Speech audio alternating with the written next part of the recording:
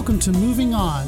Here you will get expert information, tips, and most importantly, the tools to moving on to a healthy, happy, and thriving life that you want to be living. Letting go of whatever is holding you back, whether you are in an unhealthy relationship or learning how to be in a healthy one, or maybe you are in a job that you've been dying to move on from. Learn to let go of what's holding you back and become the thriving, healthy, and happy person that is inside you. Welcome to Moving On. Hey everybody, welcome back to another episode of Moving On, where I talk to different experts about their life experiences, the things they've gone through, the things they're going through, and where they are now in their life and how it may impact you in terms of your own life. So today I have with me Jen Riday, like Friday. Yes. All right, good. I like to get those names right. I always get the Tracey instead of Tracy, and so you know, it's always something. So let me tell you guys a little bit about Jen so that you can get familiar with her, and then we can jump right into it. And where are my notes? Okay, there we go. So Jen Riday helps burned out, overwhelmed moms get off the hamster wheel and find balance so they can love their lives again. As a mom of 6, I didn't know you had 6 kids. Holy cow. Okay. Wow. Yes. Okay. With the PhD in human development and family studies and host of the Vibrant Happy Women podcast. I was on her podcast, by the way. Jen gives women tools that work. Tools like the feel it to heal it method. That's very similar to the stuff I say. It's interesting. Yeah. And be her morning ritual.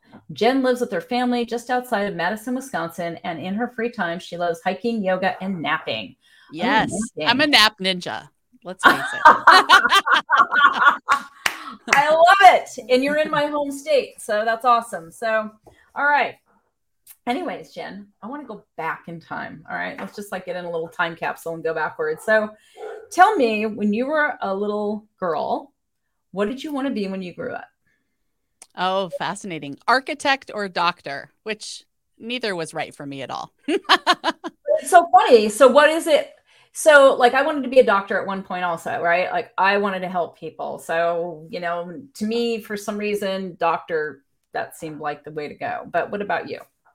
I was a good student. And so those were the careers that sounded like what good students do. So people would present ideas and, oh, you'd be good at this. And I just latched onto it before I knew what was really out there, I think. So yeah, high achiever. Yeah. And were you a high achiever naturally, or is this a way that you got along as in your family? This is a way to get attention? Because a lot of people become high achievers because of the positive feedback they get, not necessarily because, woohoo, I love being a high achiever.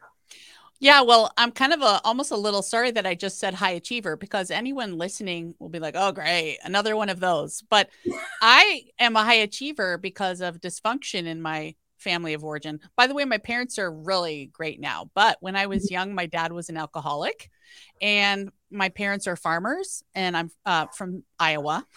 And I was very, very parentified, which really means that I was in charge of my younger brothers. I was cooking a lot of food by age 8. I was in charge of the meals and keeping the house running. And that drive was a part of that. But also that was the way I could please my parents, was to constantly strive and try to achieve. And is my room clean enough? I remember at age 5, taking everything I owned from my 5-year-old room, like toys and figurines and stuff, and piling it on my bed, and then dusting everything and then putting it carefully back.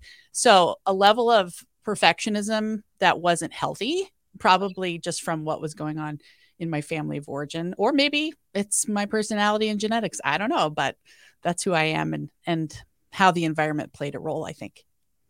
I think so. I mean, I can relate to a lot of what you're saying. I was the oldest child. My mom called me her little soldier. And so I believe that personality has a lot to do with how you take in your conditioning, because your conditioning, is happening also to your siblings, right? And they're different than you. And so I just attribute that, to, hey, personality.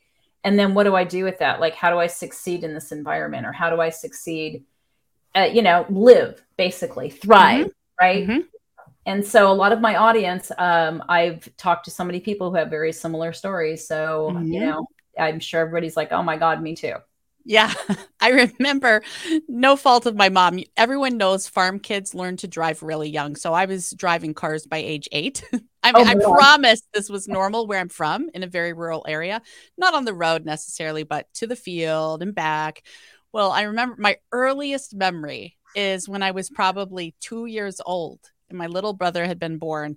And my mom said, Jennifer, come here. And she pointed out the window. She said, I'm going to drive the tractor right up there. I want you to stand here and just watch. Don't wake up your brother. So my earliest memory is being in charge of my little baby brother, watching my mom drive up the road. And that kind of epitomizes the deep responsibility I carried very young and just have carried ever since. So, yeah. Oh my God. Wow. That is young. But it is interesting because I know when I was 8, my brother's 5 years younger than me and I was babysitting him, And when it was just, again, I was like a little adult. So, and so obviously that has an impact on you on how you relate to the rest of the world, right? Absolutely. Yeah. So I grew up achieving honor society and volleyball and basketball and great grades, went on and got my PhD, just kept being driven. I met my husband in grad school. And by the time I finished my PhD in human development and family studies, we had 2 kids. And then that overachievement kept going because obviously I had 6 kids. Who does that? I have 3, so I don't know, but I get it. Mm-hmm. Yeah. So, that my marriage to my husband is a whole another kind of dysfunctional story that has a progressively happier ending. Like we're still together. But that drive eventually in my 30s led to a massive burnout point where I was baking bread, like 6 loaves of bread a week for all these kids. My husband loved it. And I was throwing birthday parties and keeping my house really spotless because that's how my mom taught me to do it. And I was just so unhappy. My whole life was everyone else. And I had a miscarriage on Christmas Day one year, maybe a decade ago. I don't know how long ago, but about that. And that day, my husband and I just had this knockdown, drag out fight while we're driving to the hospital an hour away from my parents to get an IV because I was super lightheaded. It was not a normal, maybe miscarriage. It was my 6th. I even overachieve on miscarriages. Oh my God. Yeah.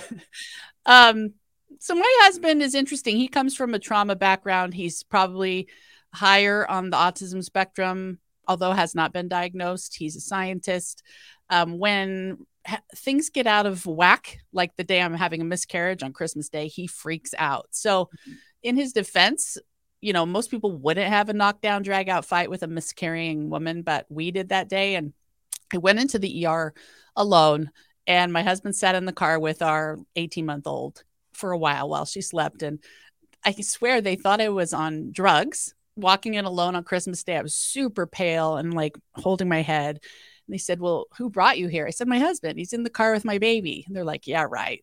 So they actually had to test and see if I was really pregnant. They didn't believe me. Then they finally said, oh, you're pregnant. Okay. Well, you were. Your levels are dropping. Long story short, I left the hospital 4 hours later, heading back to our kids. So empty and mad and sad I just allowed my life to become awful, this awful relationship with my husband and draining myself with the kids. And it was enough pain that day that's the day where I had like a pivot point and I vowed I'm going to be happy no matter what. That meant I don't care what happens to them for a minute. I'm going to take care of me. And that began the journey of where I am today with the Vibrant Happy Women podcast. The long answer. I love that though, because, going back in time, first of all, when you met your husband, and I've had miscarriages, I understand, and there's an emotional aspect to it too. But, going back, you met him and there must have been some form of bond, right? I mean, trauma bond, whatever you want to call it. I know that's like the catchy phrase, but literally, what was it that brought you to somebody who would eventually you'd have a fight with, you know, in a situation like that. Not that this is, by the way, so unusual. I guess in my world, I'm just like, yeah, shit like that happens. But for you. So funny. When I met him, I was actually interested in another guy, and we were kind of in this singles kind of group through our church congregation. And he came along, and I just thought he was weird. But at this dance once, I brought a friend, and he was dancing, and he happened to be a really, I guess I'll say, a sexy dancer, which surprised me because he's a scientist and kind of a geek. And I was like, wow. And then this friend was like, ooh, I like him. And then I started to look, and my jealousy radar turned on. And by the end of the night, she was left at the dance alone, and I went and left the dance with my now husband. And I think I was attracted very physically. Probably looking back, I had an anxious attachment style, and he had a detached avoidant because of his trauma history. And, you know, the pattern of you want to chase what's pulling away from you, I think was very attractive to me. Also, he's super smart, which I love. So, yeah. You know, it's really funny. And I had read this when I was doing research for my book, is that, and also even before that, I found that a lot of people that were attracted to my work, and myself included, were very intelligent. And it was funny because a lot of studies would always try and show people that have attachment issues are not intelligent. I'm like, oh, interesting. I'm so sorry, but that is just not true, because it's not true. No, you've overcompensated for the emotional intelligence that you don't have for intelligence that you do have. Yeah, it's true.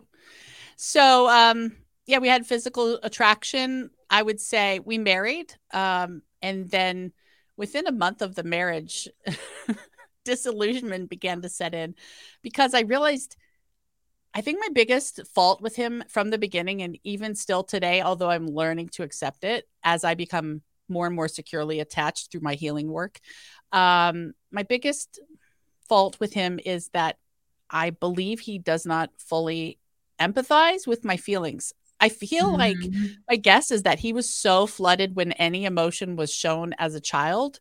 I can offer more background on that if you'd like to. Sure. My theory is he was so flooded with emotion. Whenever emotion showed up, it was a big danger sign. So if I'm anything but neutral, even extreme happiness makes him very nervous. So if I'm anything but neutral, he's got a wall up, like self-protection mode, no desire to connect. So let's say I had a bad day and I had cried, he would stare at me kind of like this and pat me on the shoulder like, oh my God, like, are you okay? And then the words were very robotic. I could never feel that deep emotional connection that I would feel with girlfriends, or even some other really kind of sensitive guy friends. I'm like, I could tell you and your wife can connect on this emotional level. What's going on here? But in the end, it became the greatest gift, because I had to learn to be 100% responsible for my own emotions and accept that he's never going to give me what I think I should have in this emotional realm. Okay, I'm going to meet my own emotional needs. I'm going to be in charge of my happiness. If I have a bad day, I'm going to build in these other friendships where I can have support. So the relationship isn't the emotionally connected one I've always craved, but we have our moments, and we have great physical attractions still to this day, which is great. Who wouldn't like to have a great sex life? So there are things that are great. Kids. Hello. Yeah. Yeah, I get it. I mean, and here's the thing. No relationship is ever going to be perfect or fulfill all needs for anybody, especially if you're not fulfilling your own needs. You have to fulfill your own needs. And I wish we were taught that, but I think most of our, at least in my family, my parents didn't get an instruction booklet. All they had were their dysfunctional ways of being and what they learned from their parents. And, we just pass it down generation to generation. And, I feel like at least people that are my contemporaries, peers, people that are younger, I think people are getting more of a clue now, like, oh, wait a minute, this is my conditioning. I can do something about this. Like, it doesn't, like, this idea I have of, the fairy princess being rescued by the prince is kind of BS, and Yes. that's okay, right? Like I can still go on and live a happy life. Yep. Absolutely. I could be happy both in or out of the marriage. You know what I mean? I've already figured that out. I would be fine. So that kind of releases the pressure on him to perform. We're just together. We have kids in common. We have a house, a family, a sex life. There are these things that do work. And so I have spent a lot of time, there are messages out there these days on social media and otherwise where you're taught, if that person doesn't look at you like you are the sun rising in the sky, you're in the wrong relationship. And I've thought, I definitely don't have that. But I always come back to, well, what I do have, what if my next relationship, I didn't have a great sex life, or he wasn't great with kids? My husband is actually really good with our kids. He plays games and he'll drive them anywhere. He's very devoted. And I just keep clinging to what is going well and then try to meet my other needs where I can when it's not with him with the emotions and stuff. So right. I really get tired of that bullshit on social media too, because usually the people who are posting that, they're not living it. Yes, it's so true. And also it's trying to set a standard that doesn't have any like place. It's so subjective, right? Mm-hmm. And to say, oh, they need to look at me in a certain way. Well, I mean, in my life, my husband is like a far nicer human being than I'll ever be. Like he is just way kinder. But at the same time, I don't go, oh God, if he didn't look at me this way, I would leave him. It's just so, it's just so black and white, and emotions and relationships are not built on black and white definitions. Absolutely. Absolutely. All the gray, all the shades of gray, not the 50, but let's go 100. All righty. We'd be going in a different direction with this conversation. So, right. Yeah. I do want to mention, I feel like there's someone out there who would benefit from hearing a little bit about my husband's story. I have permission to share, parts. So my husband, his mom is American, and she met his dad in Slovenia. Well, his dad's the really brilliant scientist. His mom's pretty smart herself, probably on the autism spectrum, probably has bipolar, his mom. His dad was fairly stable, worked and supported them. She also had 6 kids. They moved to Switzerland. Such a weird, unique story, right? Mm-hmm. All I can tell you to represent some of the dysfunction is she once told me I never hugged my children because it felt sexual to me. So that's one of the things. My poor husband, when he was 9 months old, the time when babies are forming an attachment to a caregiver. No, this is a caregiver who wouldn't hug him. Already a problem. She was having a miscarriage of her next child. So she shipped literally this child to her mother's house in Philadelphia, right in the middle of that critical attachment phase. And when I first met this woman, his grandmother, she said, oh, your husband, he was a demanding baby. I would put him in the playpen and he would stand there and cry for hours. And I'm thinking, oh, this poor child. Right. He never learned to trust anyone but himself, ever. It's no wonder to me that he can't possibly feel very safe connecting or relying on or needing anybody. That detachment style, you can see its origins in his background. So, for a while I felt sorry for myself. Like, why did I choose this dysfunctional guy? But now I think it's my greatest gift, because if I can heal myself and learn to be emotionally self-reliant, anyone can. And I'm still with him, and there are still benefits to the relationship. And the struggle gave me a chance to heal. So I hope that helps someone. Yeah. I you know what? And I know in the people listening that there are a lot of people out there that can probably relate, because we are so, first of all, we live in a judgmental society. Second of all, we are so judgmental of ourselves and our choices, and always second guessing ourselves, or looking for, well, am I doing the normal thing? Am I doing the right thing? And then you hear that, somebody where it looks like on the outside, you're like, wow, Jen looks like she's got this great life, and her, the background must be great. And then you start to dig a little deeper and you're like, oh my gosh, wow, I can totally relate. And I wish more people would do that, because there is nobody who's perfect out there. There's none of that. And And the goal is, of course, to have enough self-awareness to make these kind of changes like you're talking about, where you decide, you go, okay, this may not be perfect, whatever that means, but I want to be here. And if I want to be here, I need to accept certain things about being here rather than trying to change an immovable object. Absolutely. And a funny little modern moment story is, over the years, I've come to see this deep emotional connection where I say, I'm feeling this. And there's anything back that feels like a connection isn't there. But I've noticed, polyvagal theory is getting really big in the world, which is kind of how your body regulates the ups and downs, the anxiety and the depression, and kind of tries to always normalize. I've come to see that I can experience deep emotional connection just by I hope this isn't TMI, spooning with him, just lying in a kind of a cuddle, a hug. And he's prone to anxiety. I'm prone to depression. And the other day I went to kind of cuddle with him and I noticed his breath was super shallow, like, and I was like, whoa, what's going on? Are you anxious? Are you stressed? And he's like, why? Well, your breath is so shallow and fast. And so all I did was lie there next to him and just concentrate on slowing my breath. And it was so fascinating to notice his breath, whether he was conscious or not, slowing, deepening, calming. He started to sigh and then so I knew he was coming down from his anxiety. And I was thinking, my goodness, maybe we don't even need words to connect. What if we just have this physical, emotional breath presence type of connection? His body can clearly handle that. I felt connected. I felt loved. And we didn't need the words, which don't really work very well for him. So just a fascinating thing I noticed. Yeah. That's really cool because it goes back to awareness. You are being aware of you. You're being aware of him. And it's interesting because it's not necessarily that you were trying to fix him. I want to clarify this for everybody listening. You were focusing on your own breath.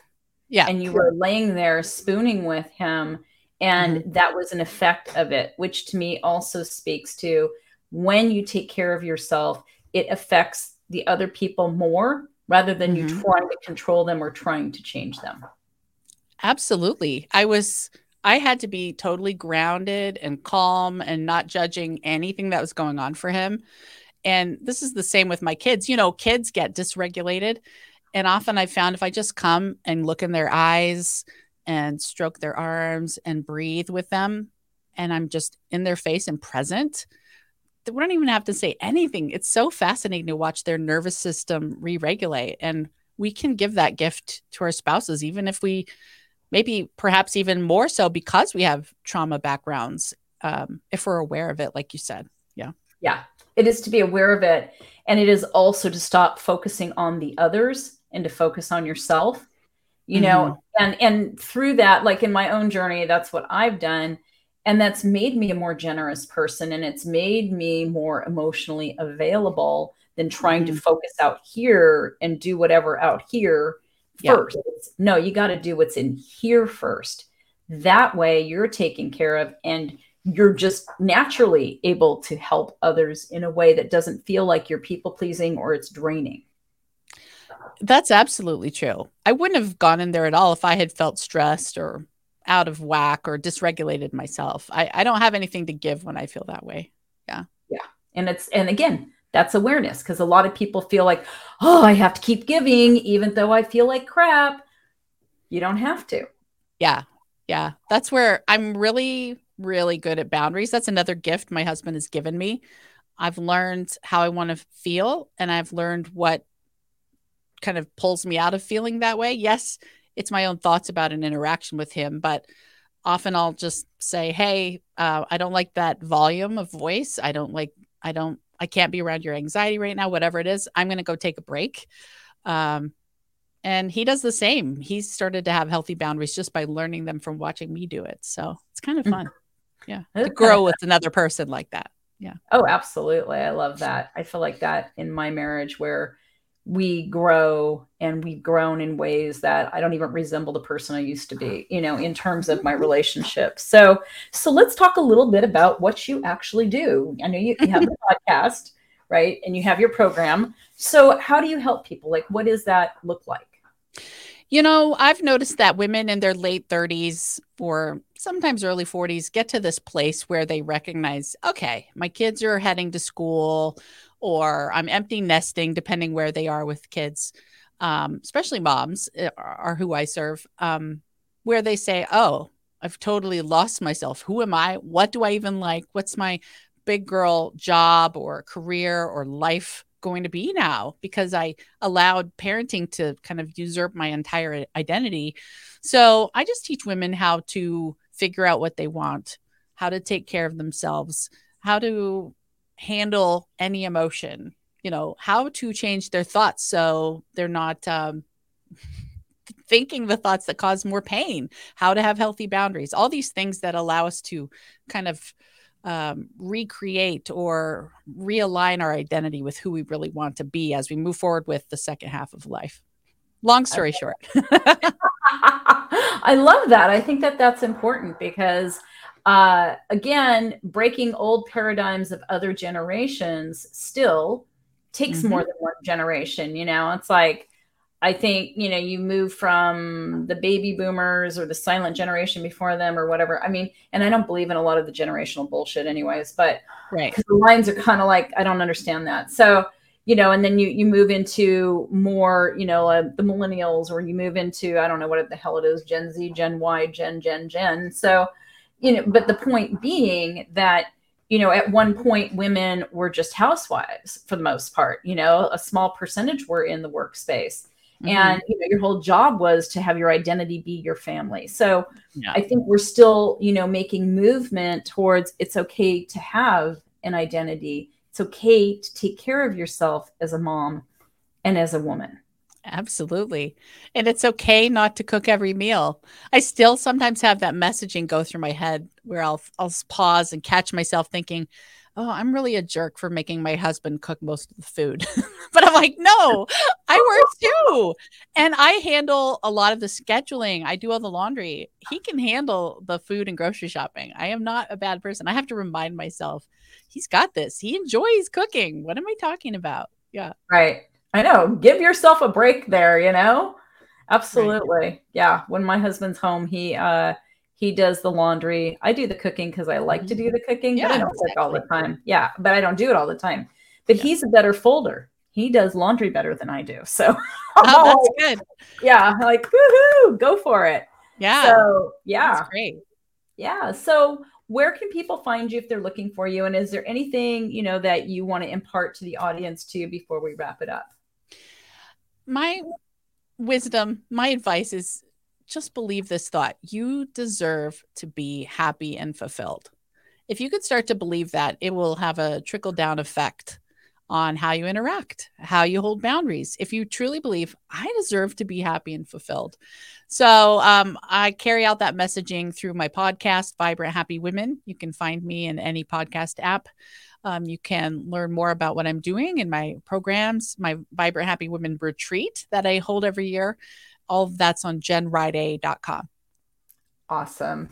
I love it. I love what you've shared with us today. And I would, I totally think you guys should look her up and listen to her podcast. I'm on her podcast too, like I said. Yeah, listen to Tracy's episode. Is really, really good. And also there's other ones too. And I want you guys to, really check her stuff out. And Jen, it has been such a pleasure. Thank you so much for joining me today. Thank you for having me, Tracy. Absolutely. All right, you guys, you all take care. And I will see you next time on Moving On. Have a good one. Bye-bye.